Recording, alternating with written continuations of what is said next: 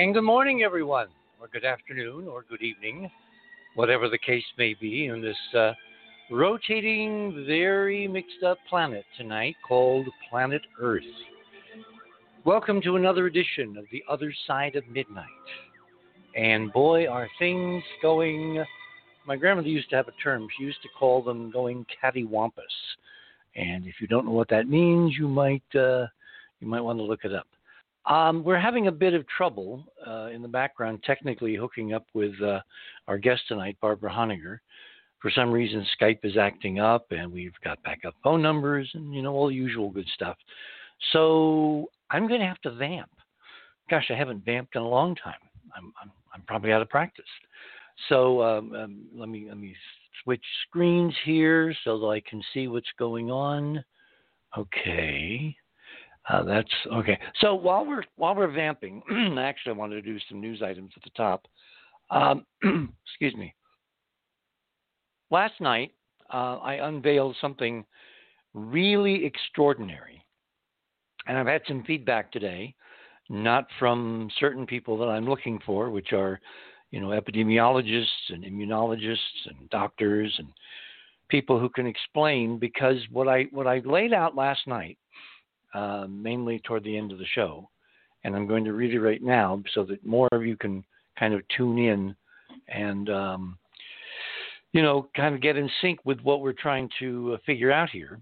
If you go to theothersideofmidnight.com, that's our home page, home website, click on tonight's banner, which is the comparison of the Reagan and Trump years of the White House in crisis, with that luridly pink view of the White House, for October 11th, 2020. Click on that. That will take you to the guest page for Barbara tonight, Barbara's guest page. And click on the fast links for Richard. That will take you in Radio with Pictures down to my first items. The first one is the European CDC. That's the Center for Disease Control. And I went into some of the reasons why we picked the European mode as opposed to the American CDC in Atlanta. If you click on that, that will take you to a website which shows you possible statistic on the coronavirus that you could possibly imagine.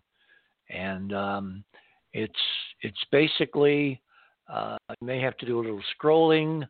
There we are. It's about a quarter of the way down the page. You will see a graph which is titled, "What is the daily number of confirmed deaths?" And it's an interactive graph. If you put your cursor, probably have to do this on a computer. I don't know how it works on the phone.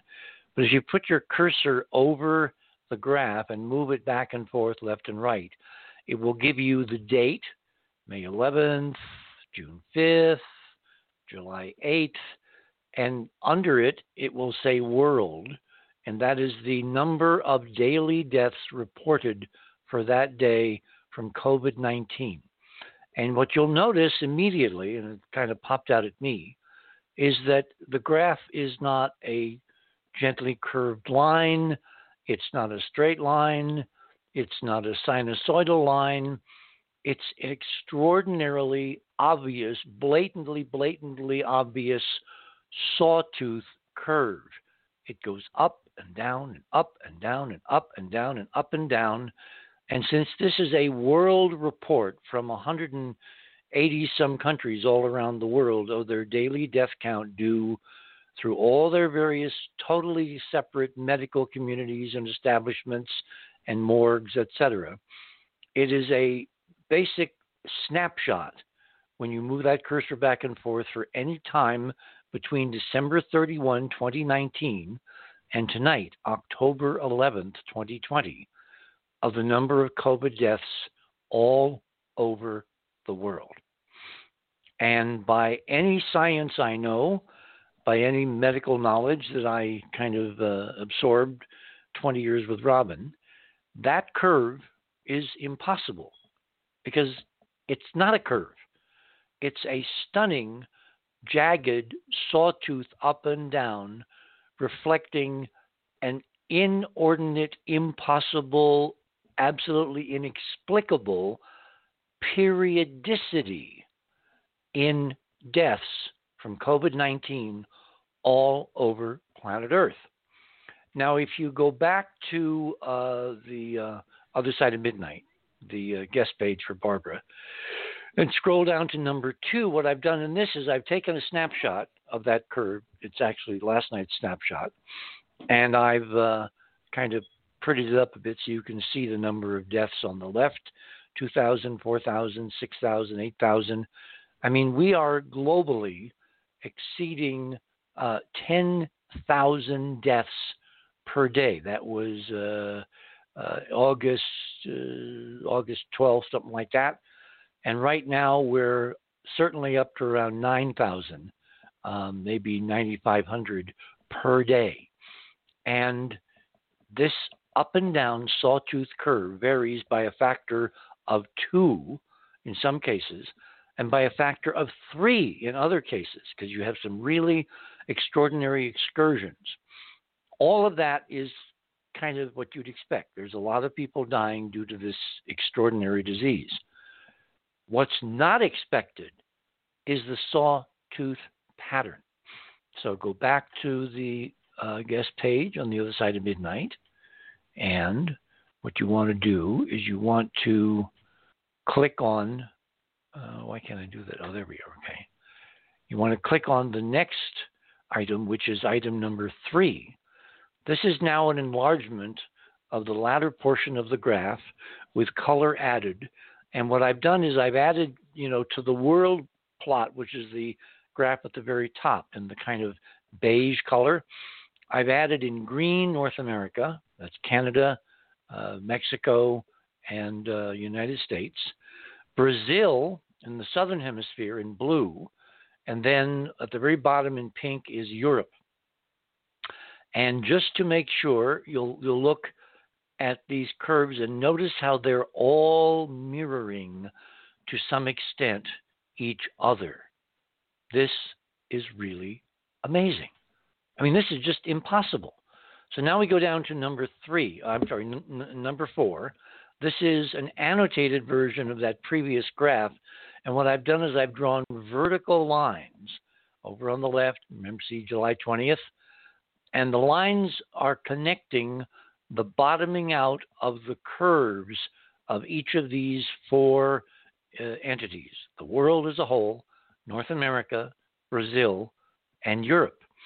And if you march to the right, July 20th, July 27th, August 3rd, August 10th, August 17th, August 24th, August 31st, the curves are matching, which means people all over the world on opposite sides of the planet by the thousands, which is why statistically we can believe this, they're all dying simultaneously, and they have no physical connection. I mean, think about this. You've got 180 plus countries. You've got all kinds of different environmental conditions, different governments, different militaries, different philosophical systems, different medical infrastructure, public health infrastructure, doctors, thousands and thousands and thousands of doctors and thousands of patients, and simultaneously their deaths are rising and falling all over the planet Earth simultaneously by a factor of 2 or 3. And then it bottoms out and a lot fewer people die. And then later, 7 days later, the curve peaks, and then it falls, and then it peaks, and then it falls, with very few exceptions. For instance, the last entry on this graph of September 17th, you'll see that for the entire world, which is the addition of all the deaths reported to the European CDC for that date. But if you look at North America, it's a valley. And if you look at Europe, it's a valley. And Brazil, it's descending rapidly, but the valley comes a couple days later. Now, these excursions from the periodicity, from the pattern, I believe, and of course we'll have to have some science to confirm this, are due to local conditions. So the top graph is the one we're really focused on because that's the average of everybody reported to have died from COVID-19 all over the world from every reporting country. And so we're basically averaging hundreds of countries, 180 some countries, and thousands, up to 10,000 deaths per day at the peaks just a couple of weeks ago. This is, again, I reiterate, this is impossible. There is no possible way that you could communicate from one hospital to another. There's no environmental poison, toxin, whatever, that would be influencing the entire planet simultaneously. There's no electromagnetic effect that could be communicating simultaneously because, for one thing, you've got something like 3,000 thunderstorms occurring all over the earth, which generate a lot of radio noise, just static, just white noise static. And some of that static is trapped between the Earth's surface and the ionosphere, producing what is called the Schumann resonance, which is determined by 2 or 3 very simple physical parameters, starting with the speed of light, the size of the Earth, the size of the cavity between the Earth and the ionosphere, and the reflectivity of the ionosphere at any moment in time, producing the radio mirror. That trapping of the random noise from the thunderstorms produces what's called the Schumann resonance. It's like an echo in a closed echo chamber, and it resonates at around 8 or maybe 8.5 cycles per second. There is nothing in the natural environment that modulates, that fluctuates with metronome precision, and then when it gets out of sync, it resynchronizes itself for the next several weeks and months with such extraordinary precision at a rate which is exactly 7 times the rotational period of this planet, of Earth, relative to the sun. That, I think, is a major clue. Bottom line, let me scroll back here to the guest page. I think what we have tripped over is an extraordinary side effect of all these governments pitching in, pooling their medical resources, their public health infrastructure, and contributing to common databases like the European CDC, COVID deaths all over the planet. Now, I picked the death chart because that's kind of binary. Either you're alive or you're dead, unless you're Schrodinger's cat. So this is really a kind of finality report. You can't get deader than dead. So it's very hard. Now there have been critics of the whole COVID-19 situation who are calling it a scamdemic, a plandemic. It's all a not so secret plot, et cetera, et cetera. And what they're claiming is that other deaths are added in to basically masquerade under the COVID-19 signature, but in fact they're lumping in a whole bunch of other people. We had some of this discussion with John Francis last night, and the real horrible part of the claim is they're doing it for money.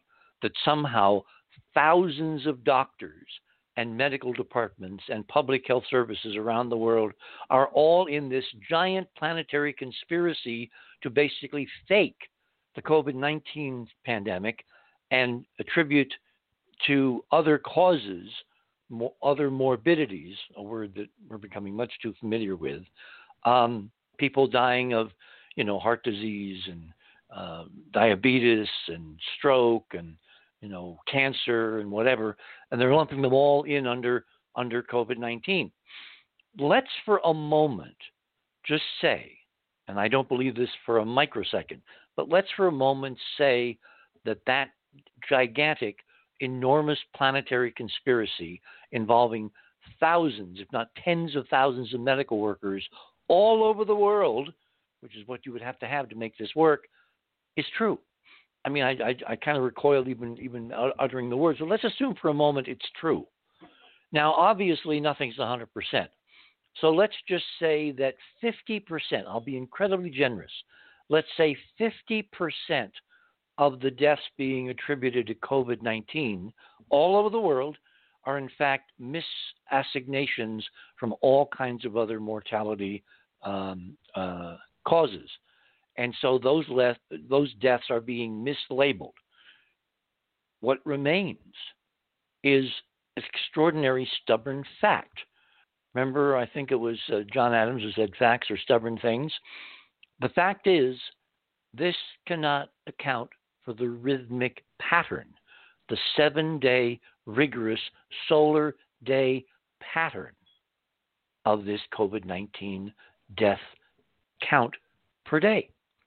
Because presumably, if someone was faking this graph, they would add the number of deaths randomly when they got around to it, or when their bureaucracy allowed for it, et cetera, or when they tallied the last week's statistics, et cetera, and then you would expect that random injection of, let's say, 50% of the deaths being misattributed would basically be background noise, which means that the pattern would be submerged in a sea of randomness, and you would no longer see this perfectly precise pattern.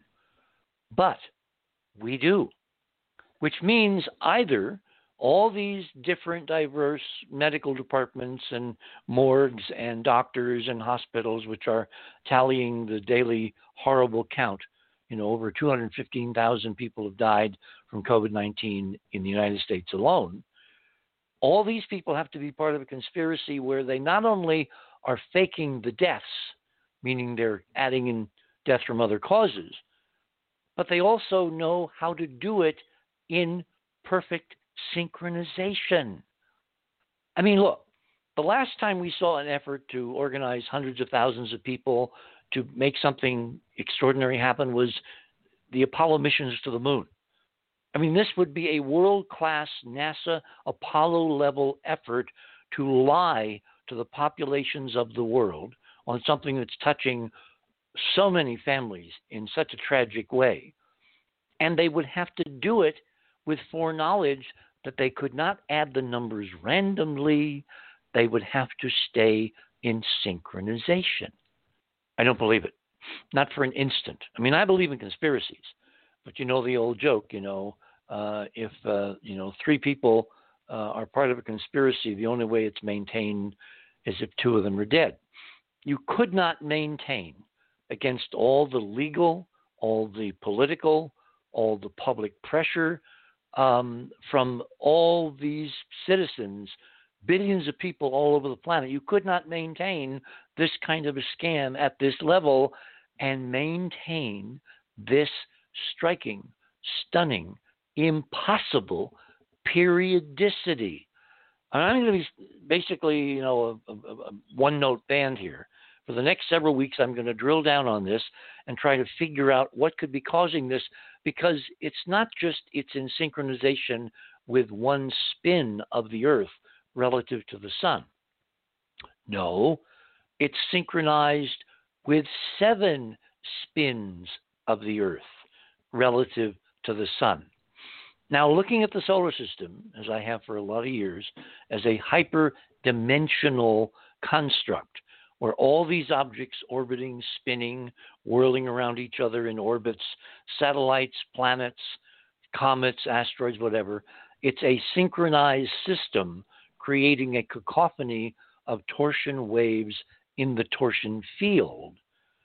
Something in this system, something is marking time in precisely 7 spins of planet Earth, again, not relative to the stars, but relative to the sun, the biggest hyperdimensional torsion field generator in the center of the system.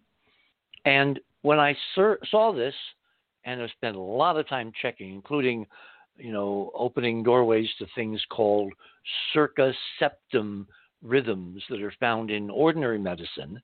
And it turns out with a little digging, there's a whole bunch of human biological activity and other biological systems that for inexplicable reasons follow this 7 solar day pattern, up to and including the final act, which is death itself. Now, the huge question, which, as I said last night, whichever way this comes out, it's a non-trivial discovery. Because either we're going to discover there's something extraordinarily unique about COVID-19, so it's causing people on opposite sides of the world to die simultaneously, not by the twos or threes or hundreds, but by the thousands, synchronized. And then a week later, the pattern repeats. And then in between, you have a valley where a lot less people all over the world on that day are dying. And then the pattern begins again. Either that is unique to COVID-19, it's some aspect of this virus, which frankly, I think in some cases we're kind of looking in the wrong direction, because I've been saying for months now, it's not that it's killing people, which is horrible and tragic. And I'm saying that with full memories of having lost my Robin. It's that it's in synchronization. So if it's not COVID-19, it's a stunning discovery. And if it is only COVID-19, it's an even more extraordinary, stunning discovery. There's nothing trivial about this tonight. And so again, I appeal to the epidemiologists and the virologists and the doctors who've been working with these patients now desperately at death's door themselves in many cases for months, for 9, almost 10 months now. Please contact us. Send us ideas. Do research on that CDC website out of Europe.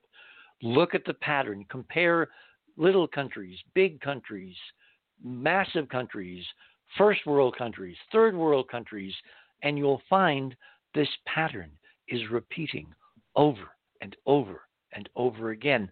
And if it were not for COVID-19, unless this is well known in the medical community and they just haven't gotten around to telling us, wouldn't be the first time, this is something so profound, so fundamental, so seminal about life on Earth for humans, for other animals, for other parts of the biosphere, for the ecosystem, all these ecosystems, all diverse ecosystems all over the world. In those ecosystems, people are dying in synchronization, and this should not. Okay, with that as a foretaste, let me introduce my guest tonight. Punch a couple of buttons here. Barbara, are you with us? And I do Hi, not... Richard. Can you hear me? I can hear you. Yeah, you're a little faint. You might want to get closer to that mic. Okay. All right. Let me give you a proper introduction. Barbara Honecker is a member of the Grand Jury Petition Drafting Committee, has served in the White House as a policy analyst and a special assistant to the President of the United States, has been director of the Attorney General's Law Review at the Department of Justice, and from 1995 to 2001 was senior military affairs journalist at the Naval Postgraduate School, the premier science, technology, and national security affairs graduate research university of the Department of Defense.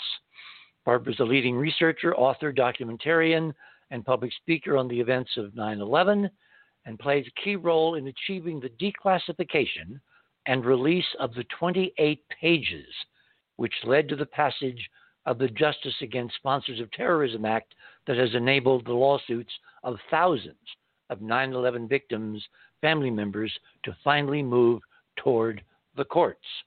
So we've got a couple of minutes here. You had something very important you wanted to add tonight before we get to the first break on this whole coronavirus thing. Take it away. Well, right. Can you still hear me, Richard? Because you were cutting in and out for me. You're loud and clear. Yeah, I got closer to the mic.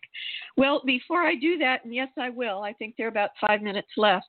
I would like to give you an idea as to how we can explain this 7-day periodicity. Okay. Would you like to hear that? Absolutely.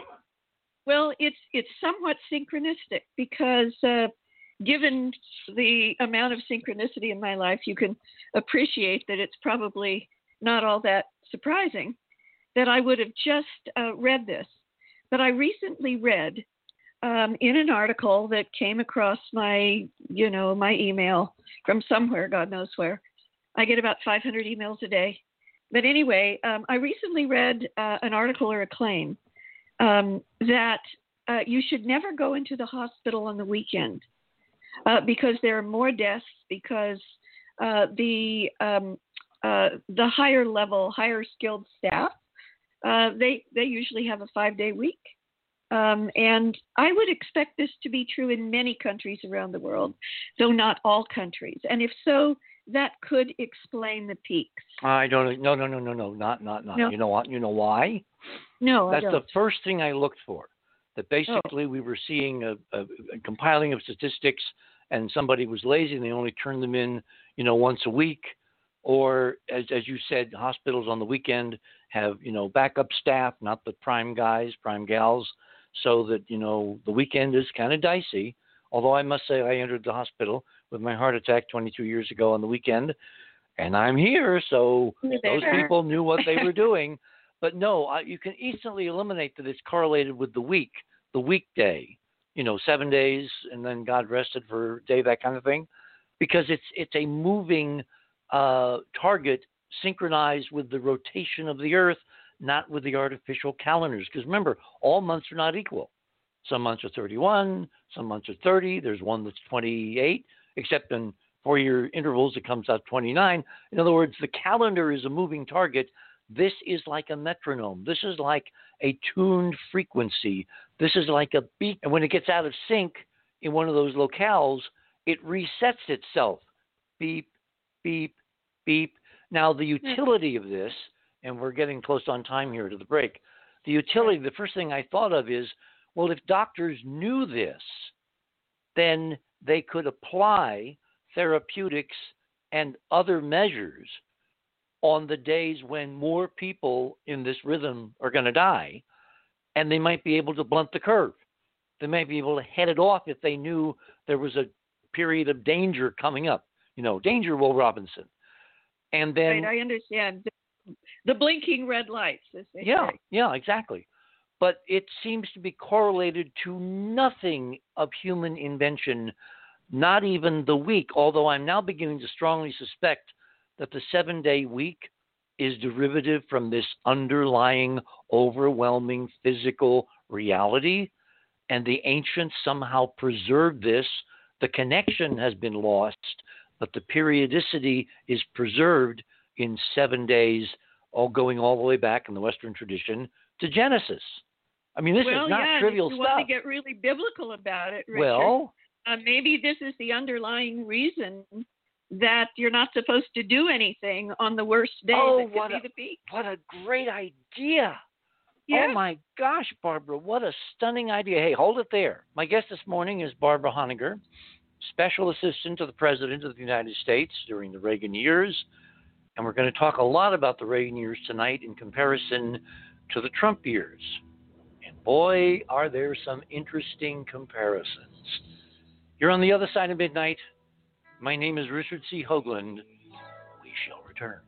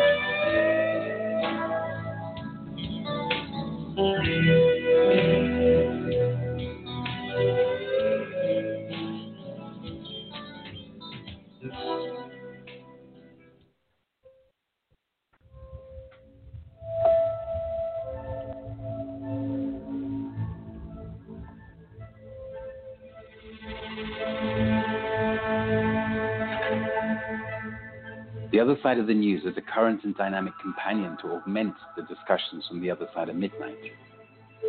We investigate, explore, and extrapolate facts to gain better understanding of current affairs and events, and thus to bring comfort and calm to our wide international audience. It's a spontaneous commentary based on well-verified references vetted through vigilance and discernment. Our My desire desire is to awaken your imagination. Imagination with questions. Questions that have not been asked, yet need answering. The other side of the news is a place where you can come and be with us in community. Learning new things, asking questions, getting compelling answers, and interesting viewpoints. It's about curiosity. We present thought-provoking questions to incite your mind, propelling you to see the world in another way. propelling you to see the world in another way. With clear insights and fresh perspectives on global events. Tune in for a balanced view Of the other side of the news.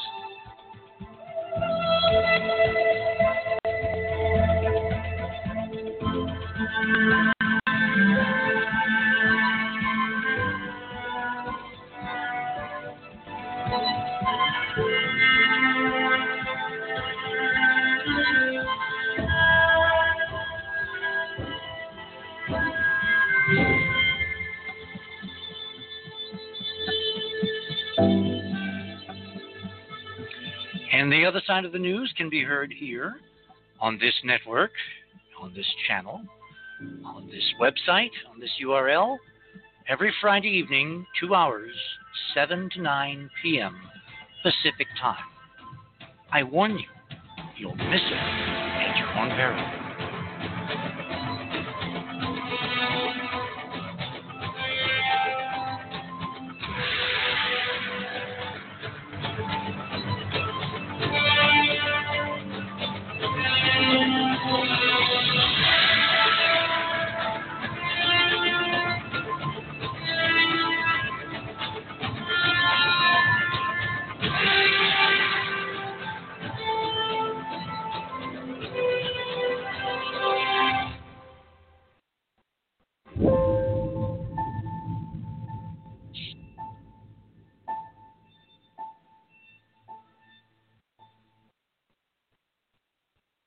And welcome back, everyone, to the other side of midnight.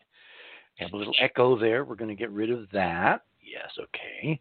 Barbara, I am so excited. You had just an amazing idea. That's why it's got to be the prescription in Genesis. You rest on that seventh day because that's the window of peril. That's the window of morbidity. Now, exactly. We need funding. We always need funding. We need funding to do a real study, and obviously it's got to be the right institution or no one's going to pay, any attention to this at all. But it's so seminal if you get in the right sync, if you start the clock at the right period, because this thing resets, and I haven't had time to go through and see whether it resets precisely back to the original period. That's, when you're trying to do radio and do Mars and follow the politics and then do research like this, it's kind of hard, because we're not overly staffed here. But if we could get someone to take this up and look at it really seriously, who had global medical connections, political connections, got to be about 1,000 doctors that will be stunned by this, because the first practical fallout would be on certain days, you really, really need to do no harm. Yeah. Yeah, and that's in the Hippocratic Oath as well. Yes. Oh, yeah. That's an amazing insight. Of course, on the seventh day, you rest. You don't do anything, and the Orthodox Jews are the most extreme on that. I mean, they're not allowed to do anything. They're not even allowed to ride a bicycle. That is just such a see. This is why many minds are larger than the sum of the parts. Because I've been grappling with this now for months, and the only thing really months, literally I discovered it long time ago, and I've been telling people I'm working on something, but I haven't said what, because I did not believe myself that it was so obvious that nobody else would have seen this. I'm always very suspicious when I turn around and there's nobody behind me. It's a very lonely position. Yeah, but that's what makes science and discovery exciting, to be the first one to discover something. Yeah, but it's a lot of work because you got to prove it. You got to prove. I mean, this is so blatant. This is not like 1 sigma, or just look at that graph. We're seeing swings in a perfect 7-spin cycle. It's 7 spins of the planet relative to the sun. Now, many years ago, when I was, doing more space stuff than I get to do these days, when I was at JPL covering some of the encounters of the Voyager spacecraft with the outer planets, I remember during the month we were flying through the Saturn system, a friend of mine, James Warwick, was in charge of one of the key radio experiments on the unmanned Voyager spacecraft. It was called the plasma wave detector, it was a planetary radio astronomy experiment. And we were really good friends, so he showed me some data. And what was so weird is that Saturn, of all the planets, basically orbits the sun at an angle like the Earth, the so-called obliquity.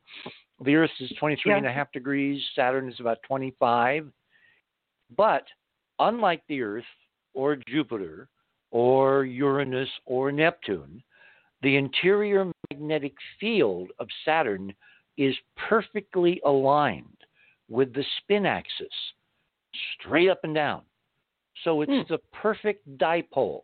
You've seen these high school science kits where you have like a little bar magnet, and you can, put it under a pan of iron filings, and you see this dipole shape of filings showing this great looking slice of onion pattern, the so-called dipole field. Well, Saturn has this absolutely perfectly, and I've been suspicious as to why for a long time. What this results in, however, is all the other planets, when they rotate, because their rotation and the orientation of their mag field is not aligned, there's kind of like a marker. And every time the planet rotates once, that marker sends out relative to the sun a very loud radio signal, which Warwick's instrument on Voyager could pick up. The Earth does it, Jupiter does it, Uranus does it, Neptune does it. What was so bizarre, and Jim and I talked about this at some length, is that even though the field is perfectly aligned with the spin of Saturn, they're absolutely aligned within a precision which is, like 0.001, that kind of thing. Saturn also emits a burst of radio energy every time the same longitude comes around and faces the sun. So the sun... it's incredibly interesting because it completely violates all their models for how these radio emissions are produced, which was supposed to be a misalignment between the field, the radiation belts trapped around the planet, and the solar wind. So Saturn is marking time in hyperdimensional space regardless of the tilt of its field. And when I saw this pattern, this 7-day pattern, I thought, well, why isn't the Earth doing it? Why isn't this rise and fall of death rates every day? No, it's every 7 days, which means it's 7 accumulated spins of the Earth relative to the sun, not to the stars, not to inertial space, relative to the sun, which is the biggest hyperdimensional generator, as I said a few minutes ago, in our local neighborhood. But why 7?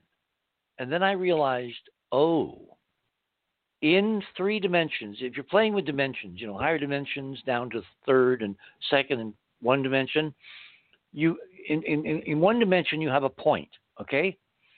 In 2 dimensions you have a line. In 3 dimensions you get a tetrahedron. It's the simplest geometric figure that emerges into 3D when you go up from a point to a line to a 3-dimensional figure. And the tetrahedron emerging out of literal hyperspace has 7 symmetrical ways to tetrahedron. Not 6, not 8, only 7. And the 7 is showing up, 7 deadly sins, 7 days of the week, what was it, Dante, the 7 levels of hell, 7, 7, 7. Well, with the tetrahedron and its 7 ways to spin, is one of those 7 unique relative to the others? Every one is unique, yes. 7 unique ways. And I posted diagrams And when we get Cynthia back, she's off tonight doing something. No, I don't mean that each of them. I don't mean that. My question wasn't whether each of them was unique relative to all the others, but relative to 6 of them, does one of them stand out as being especially different? No. Nope. Symmetry. There's no symmetry breaking here. But I have this intuitive feeling that somehow in 3 dimensions, 7 spins of the Earth relative to the sun equate to 1 spin in some other dimension. Remember, all the dimensions are separate, and cubes in 4D look nothing like cubes in 3D, that kind of thing. They're called hypercubes. So I've got to track down, and if there's a mathematician out there that can say to me, oh yeah, look on page so-and-so of Coxeter, I just have this feeling that this is a synchronization between our 3-dimensional reality and a higher level reality, and it's marking the passage of time flowing at a different rate in this space versus higher state spaces. Mm-hmm. And that's what we need the study and the funding and the institution and all that to pursue, because there's nothing trivial about this. Nothing. No, it's huge. It's truly huge.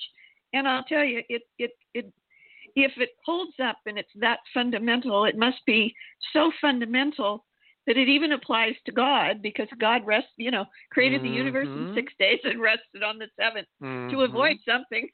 Yeah. Well, I've been quoting my grandmother lately a lot, and she's the one that, said many years ago, time is God's way of keeping everything from happening at once. From happening at the same time. And my answer was, well, right now it looks like God's taking a vacation. Yeah. Ever since November, what was it, 3rd or 2nd or whatever? No, November 9th, actually, Trump was elected, got the nod early in the morning on November 9th. No, well, yeah, but it was really November 8th was the election. But yeah, from November 9th onward, we have been undergoing an extraordinary hyperdimensional experiment.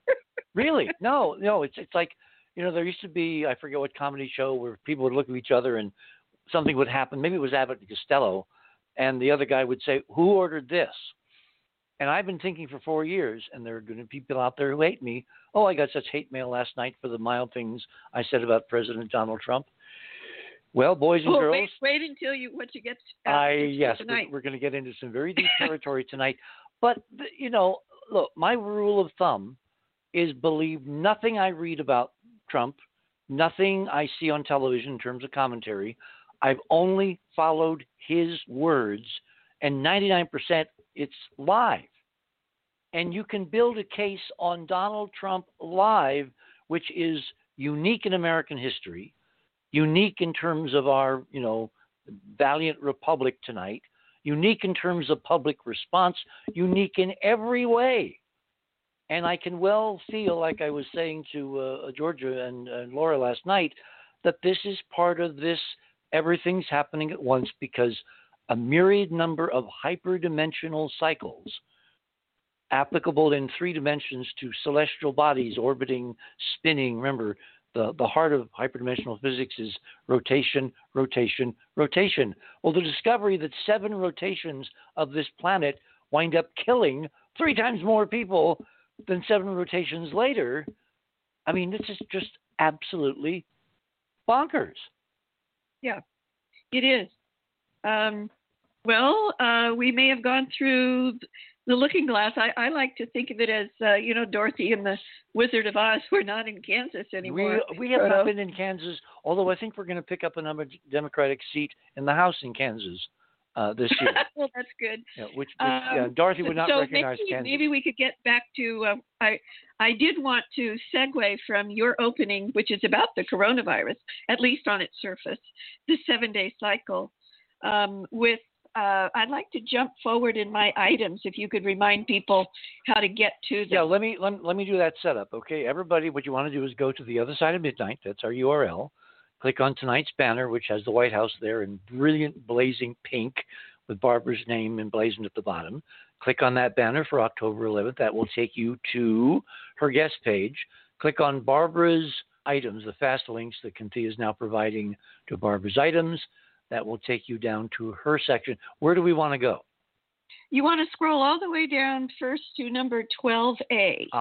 And there's an orange horizontal bar there. Petition to Congress to reopen the anthrax attacks investigation from the Lawyers Committee for 9/11 Inquiry. Yeah.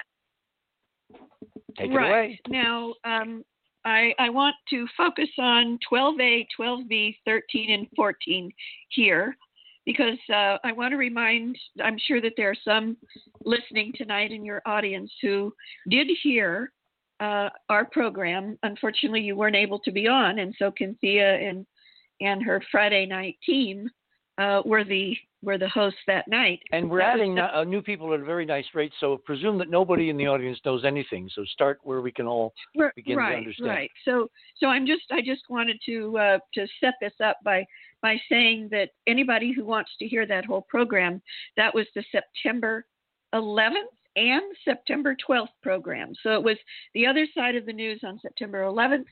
And it was the other side of midnight program on the same topic we're about to discuss here on the 12th, on the other side of midnight.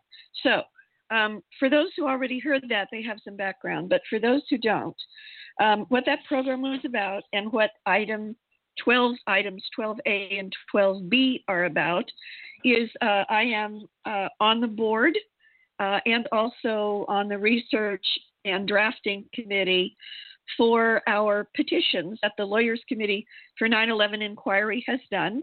As you know, Richard, we have one that has been in the works in Manhattan, in the Southern District Federal Court there with the U.S. Attorney demanding a reinvestigation, opening of a special criminal grand jury on what really happened to bring down the World Trade Centers 1, 2, and 7. But in about 2 days, the Lawyers Committee, of which I'm on the board and a researcher and committee drafter, we are about to finally file with every member of Congress, all 535 of them, will receive this through the mail, the petition to Congress to reopen the anthrax attacks investigation. And for those who may not have been born yet who are listening or have forgotten about it, there were anthrax letter attacks that happened in the immediate wake of the 9/11 attacks back in September and October and into early November of 2001. It was like just a few days afterwards. Well, the first letter that we know of that the FBI acknowledges that they retrieved wasn't postmarked until September 18th, exactly a week later. And then there was another group of letters that wait. You mean postmarked October 9th. You mean 7 days? 7 days, yes. Mm-hmm. Yeah, nice coincidence. By the way, and this is a total break, but I got to say it when I remember it. Do you remember that many years ago there was a network television show, a sci-fi thriller, that basically was it was supposed to be a CAT scan of the CIA and a secret project to develop time travel, to go back in time and correct world events that should never have happened? And I had a whole team. And you want to make one big guess what the title of this really was? Amazingly interesting show. Very, very good, excellent writing. I forget. 7 days. Really? Yes. Very interesting. So does the CIA know everything we've talked about in the last 2 nights? Perhaps. Yeah, I wouldn't put it past them. They called it 7 days. Because if you went back further than 7 days, you couldn't change the timeline. Right. That was that's also very interesting because of recent, you might call it parapsychological experimentation on parallel timelines and the possibility that we can move from one to the other in what we experience as everyday reality. So the FBI has charted that first anthrax letter was exactly 7 days after September 11th. Wow. Well, that's when the first batch of letters. There were 2 batches of letters. The first ones were postmarked September 18th, 2001, and those had less lethal anthrax in them. And then the really lethal ones that were super bio weapons And the anthrax in those letters were 1 trillion spores per gram, if you can believe it. 1 trillion spores per gram. And those were the letters that were postmarked, I believe it was October 9th of 2001. And they are the ones that went to Senators Leahy and Daschle right after Leahy and Daschle got personal calls from both President Bush and Vice President Cheney warning them to stop blocking the passage of the Patriot Act. Oh. Okay. All right. So anyway, now this is very important what I have to tell your audience. And before the break, we've got exactly 8.5 minutes.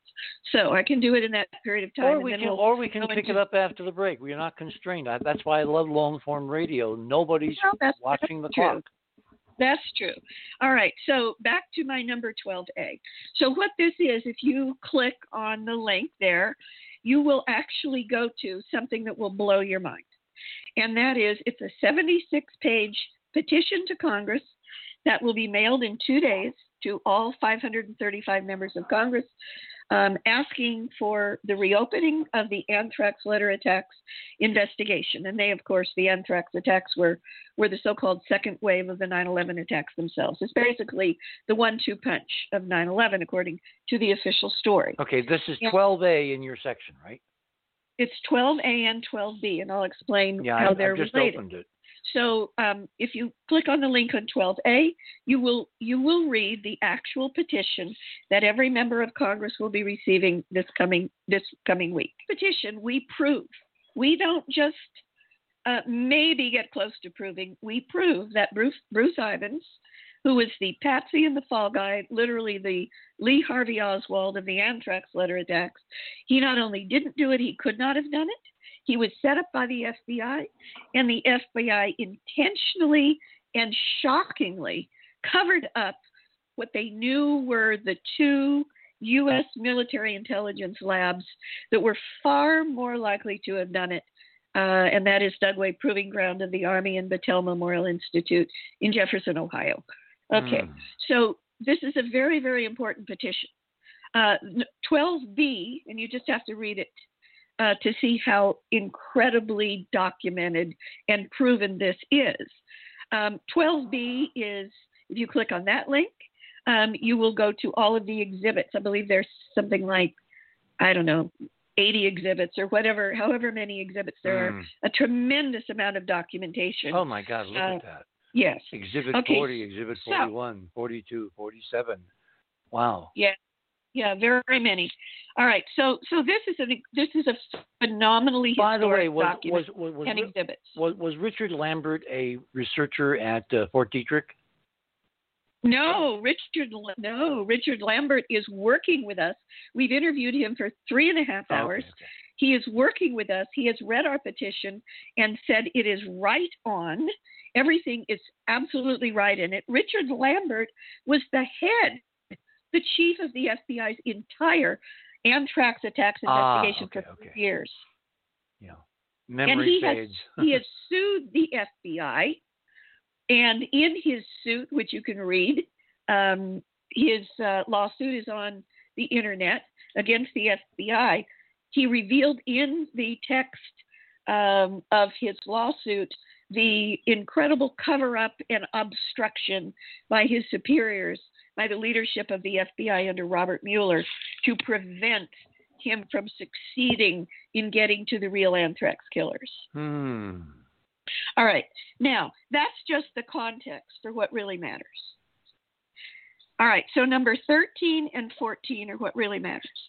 Since the programs that myself and my colleagues in the Lawyers Committee for 9/11 Inquiry did on your shows on September 11th and September 12th of this year, just about a month ago, exactly a month ago, actually, huh?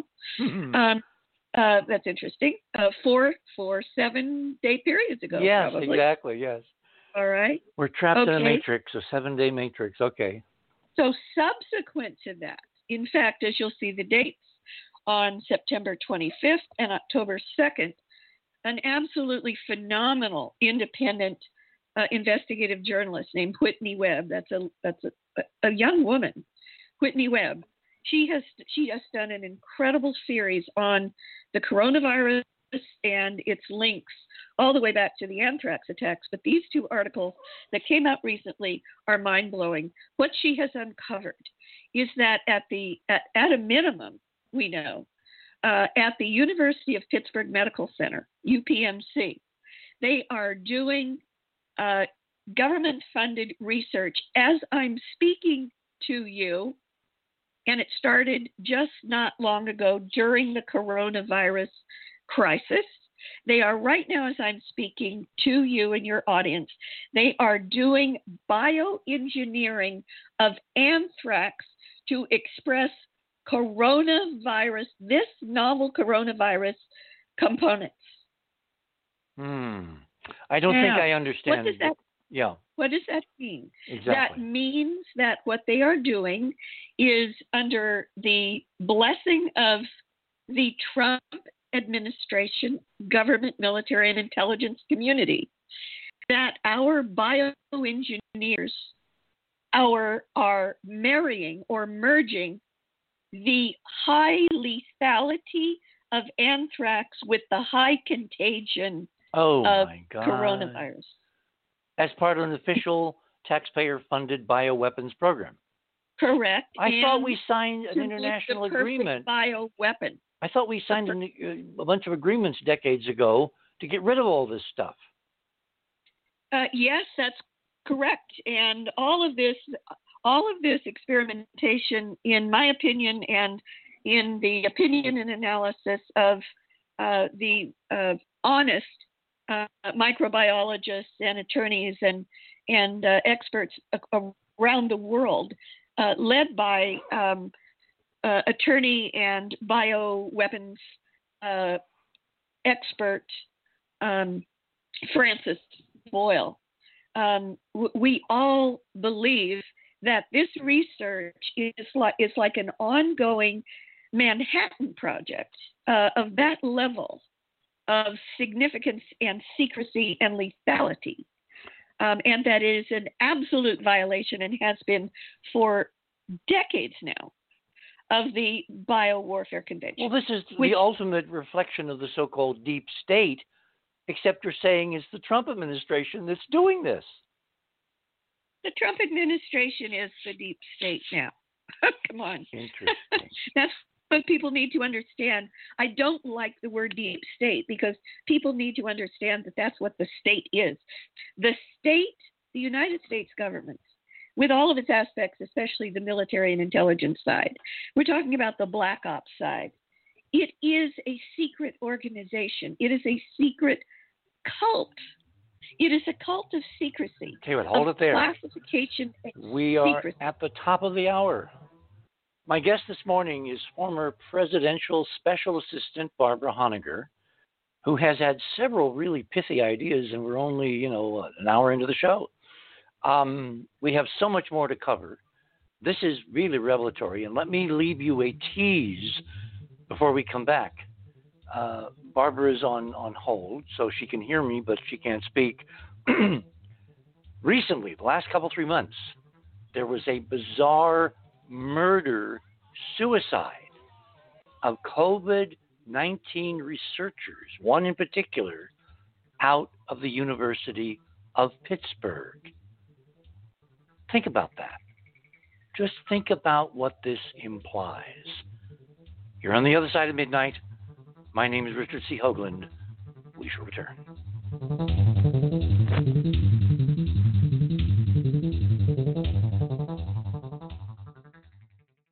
Thanks for listening to this exciting first hour. Now, the second and third hour of the show is available to Club 19.5 members only. Please support the show by subscribing to Club 19.5 and join our very interesting community. To do that, please visit the website, theothersideofmidnight.com, and click on the Join Club 19.5 link in the left-hand column. As a Club 19.5 member, you'll gain access to the rest of this show and all previous 350-plus shows that we have done. Now, recent Club 19.5 member archive recordings have the commercials removed, and the sound quality has been enhanced. You'll also receive a dedicated private podcast feed that contains these enhanced show recordings. And You'll be able to download the MP3 files directly from the archive if you prefer. As a Club 19.5 member, you'll also be the first to preview our new videos and reports. We'll be adding exclusive new features to Club 19.5 as we go forward, and boy, have we got some amazing things to tell you about in the coming weeks. So please support the show and don't miss all the exciting new things we have planned. I want to thank all our Club 19.5 members because without your guys' support, this show would not be on the air. Please help us continue growing the show by subscribing to Club 19.5 today. And when I say we really need you, we really need you. Over and out.